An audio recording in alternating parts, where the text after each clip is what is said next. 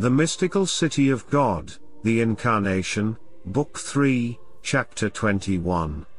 The Venerable Sister Mary of Jesus of Ágreda describes how Saint Elizabeth asks the Queen of Heaven to assist at her childbirth, and is enlightened concerning the birth of John. 261. Already 2 months had passed since the coming of the Princess of Heaven into the house of Holy Elizabeth, and the discreet matron was even now filled with grief at the thought of the departure and of the absence of the mistress of the world. She dreaded the loss of so great a blessing as her presence was, and with reason, since she knew that it could not come within the range of human merits. In her holy humility she scrutinized her heart, fearing that any fault of hers might be the cause of the setting of that beautiful moon and of the sun of justice within the virginal womb. Sometimes she wept and sighed in private, because she could find no means of prolonging their stay, which had shed much clear light of grace in her soul. She asked the Lord with many tears to inspire her cousin, the Most Holy Lady Mary, not to forsake her. At least not to withdraw so soon her sweet company. She served her with great reverence and solicitude and studied to oblige her. It is no wonder that so saintly, attentive and prudent a woman should ask for that which even the angels coveted. For in addition to the divine light, which she had received from the Holy Ghost concerning the supreme dignity and sanctity of the Virgin Mother, she had the personal experience of her most sweet intercourse and conversation, and all this combined had ravished her heart, so that without divine aid, she could not have survived the parting after once having known and conversed with the Blessed Lady. 262. In order to find some consolation, Saint Elizabeth resolved to open her heart to the Heavenly Lady, who was not ignorant of her sorrow, and she said to her in great submission and humility, "Cousin, dear Lady, on account of the respect and consideration with which I am bound to serve you, I have not until now dared to speak of my desire and of the sorrow in my heart. Give me now the permission to relieve it by making them known.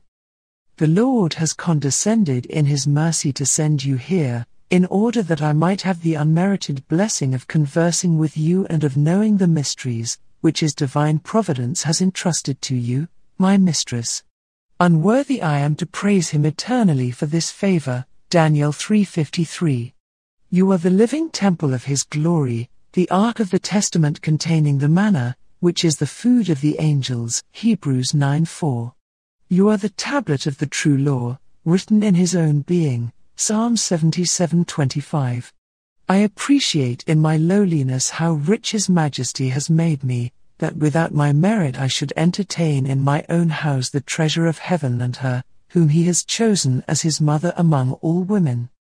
I justly fear that I displease you and the fruit of your womb by my sins, and that therefore you will forsake your slave, withdrawing the great blessing which I now enjoy. Possibly, if it be your pleasure, I might have the happiness of serving you and remaining with you all the rest of my life. If it is a hardship for you to return to your dwelling, it will be most convenient for you to stay in my house.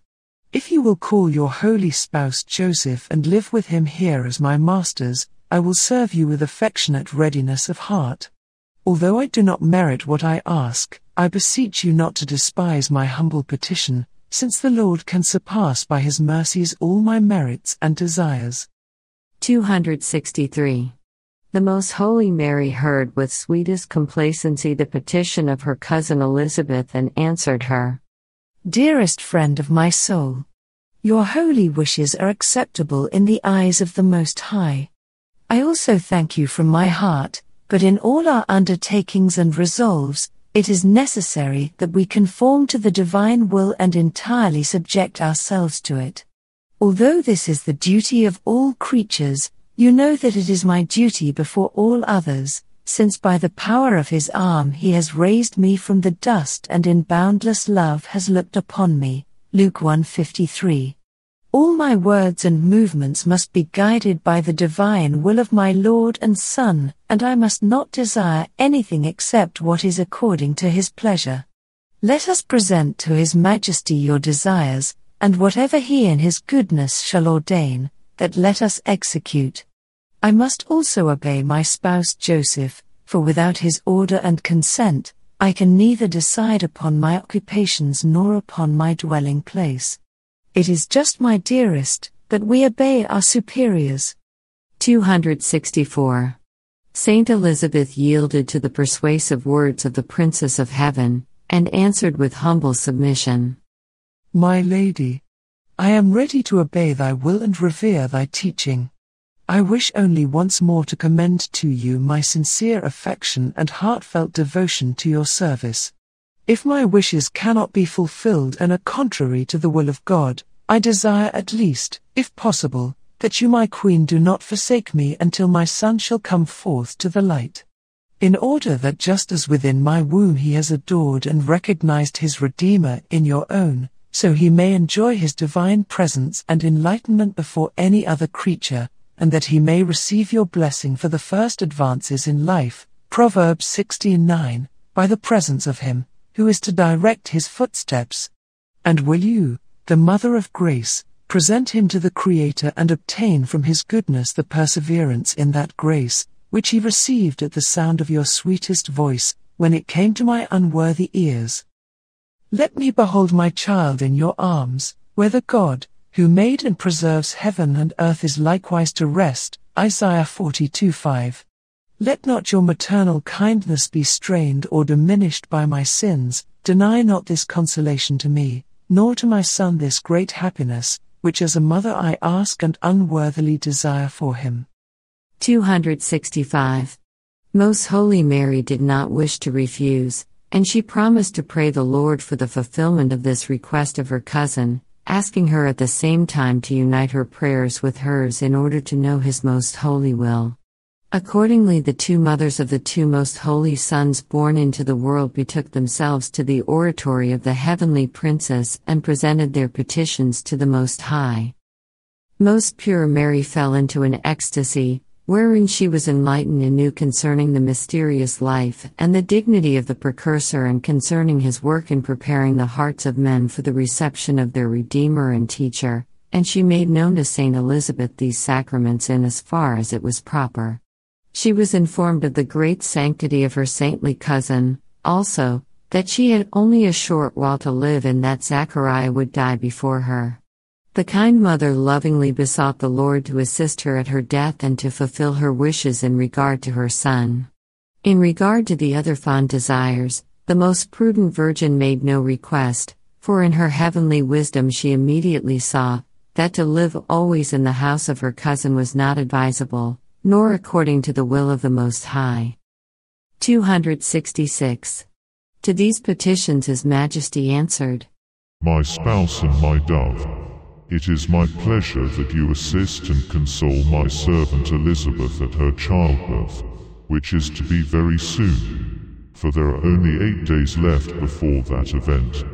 After her son shall be circumcised, you shall return to your home with your spouse Joseph. After his birth, you shall offer to me my servant John in pleasing sacrifice, and continue, my beloved, to pray to me for the salvation of souls. Saint Elizabeth united her prayers with those of the Queen of Heaven and Earth, beseeching the Lord to command his mother and spouse not to forsake her during her child's birth. During this prayer the Lord revealed to her that her childbirth was close at hand, and informed her also of many other things for her relief and consolation in her anxiety. 267. Most Holy Mary issued from her trance, and having finished their prayer, the two mothers conferred upon the nearness of the childbirth of Saint Elizabeth, as made known to them by the Lord. Anxious to make sure of her good fortune, the holy matron asked our Queen, My Lady, pray tell whether I shall have the happiness of your assistance at my impending childbirth. Her Majesty answered, My beloved cousin, the Most High has heard our prayers and deigned to command me to assist on that occasion. This I will do, not only remaining till then, but also until the circumcision of thy child, which will take place in 15 days. At this resolve of the Most Holy Mary, the joy of her cousin was renewed, She acknowledged this great favor in humble thankfulness to the Lord and the Holy Queen. Thus rejoiced and enlivened by mutual conferences, the holy matron began to prepare for the birth of her son and for the departure of her exalted cousin. The instruction given to me by the Heavenly Queen and Lady Mary. 268. My daughter, whenever our desires arise from loving affection and are accompanied by a good intention, the Most High is not offended at our making them known, as long as it is done with submission and resignation to the dispositions of His divine providence. When the soul presents itself before the Lord with such sentiments, He looks upon it as a father and grants to it what is proper, withholds what is improper or does not conduce to its true welfare. The desire of my cousin to remain with me all her life arose from a pious and praiseworthy zeal, but it was not in harmony with the plans of the Most High, by which He had already arranged the conduct, travels and events of my life. Though the Lord denied her this request, He was not displeased, but granted her whatever would not hinder the decrees of His infinite wisdom and whatever would benefit her or her son John. On account of the love shown toward me by the mother and son, and on account of my intercession, the Almighty enriched them with many blessings and favors. For to ask Him with upright intention and through my mediation is always the most efficacious means of moving His Majesty. 269.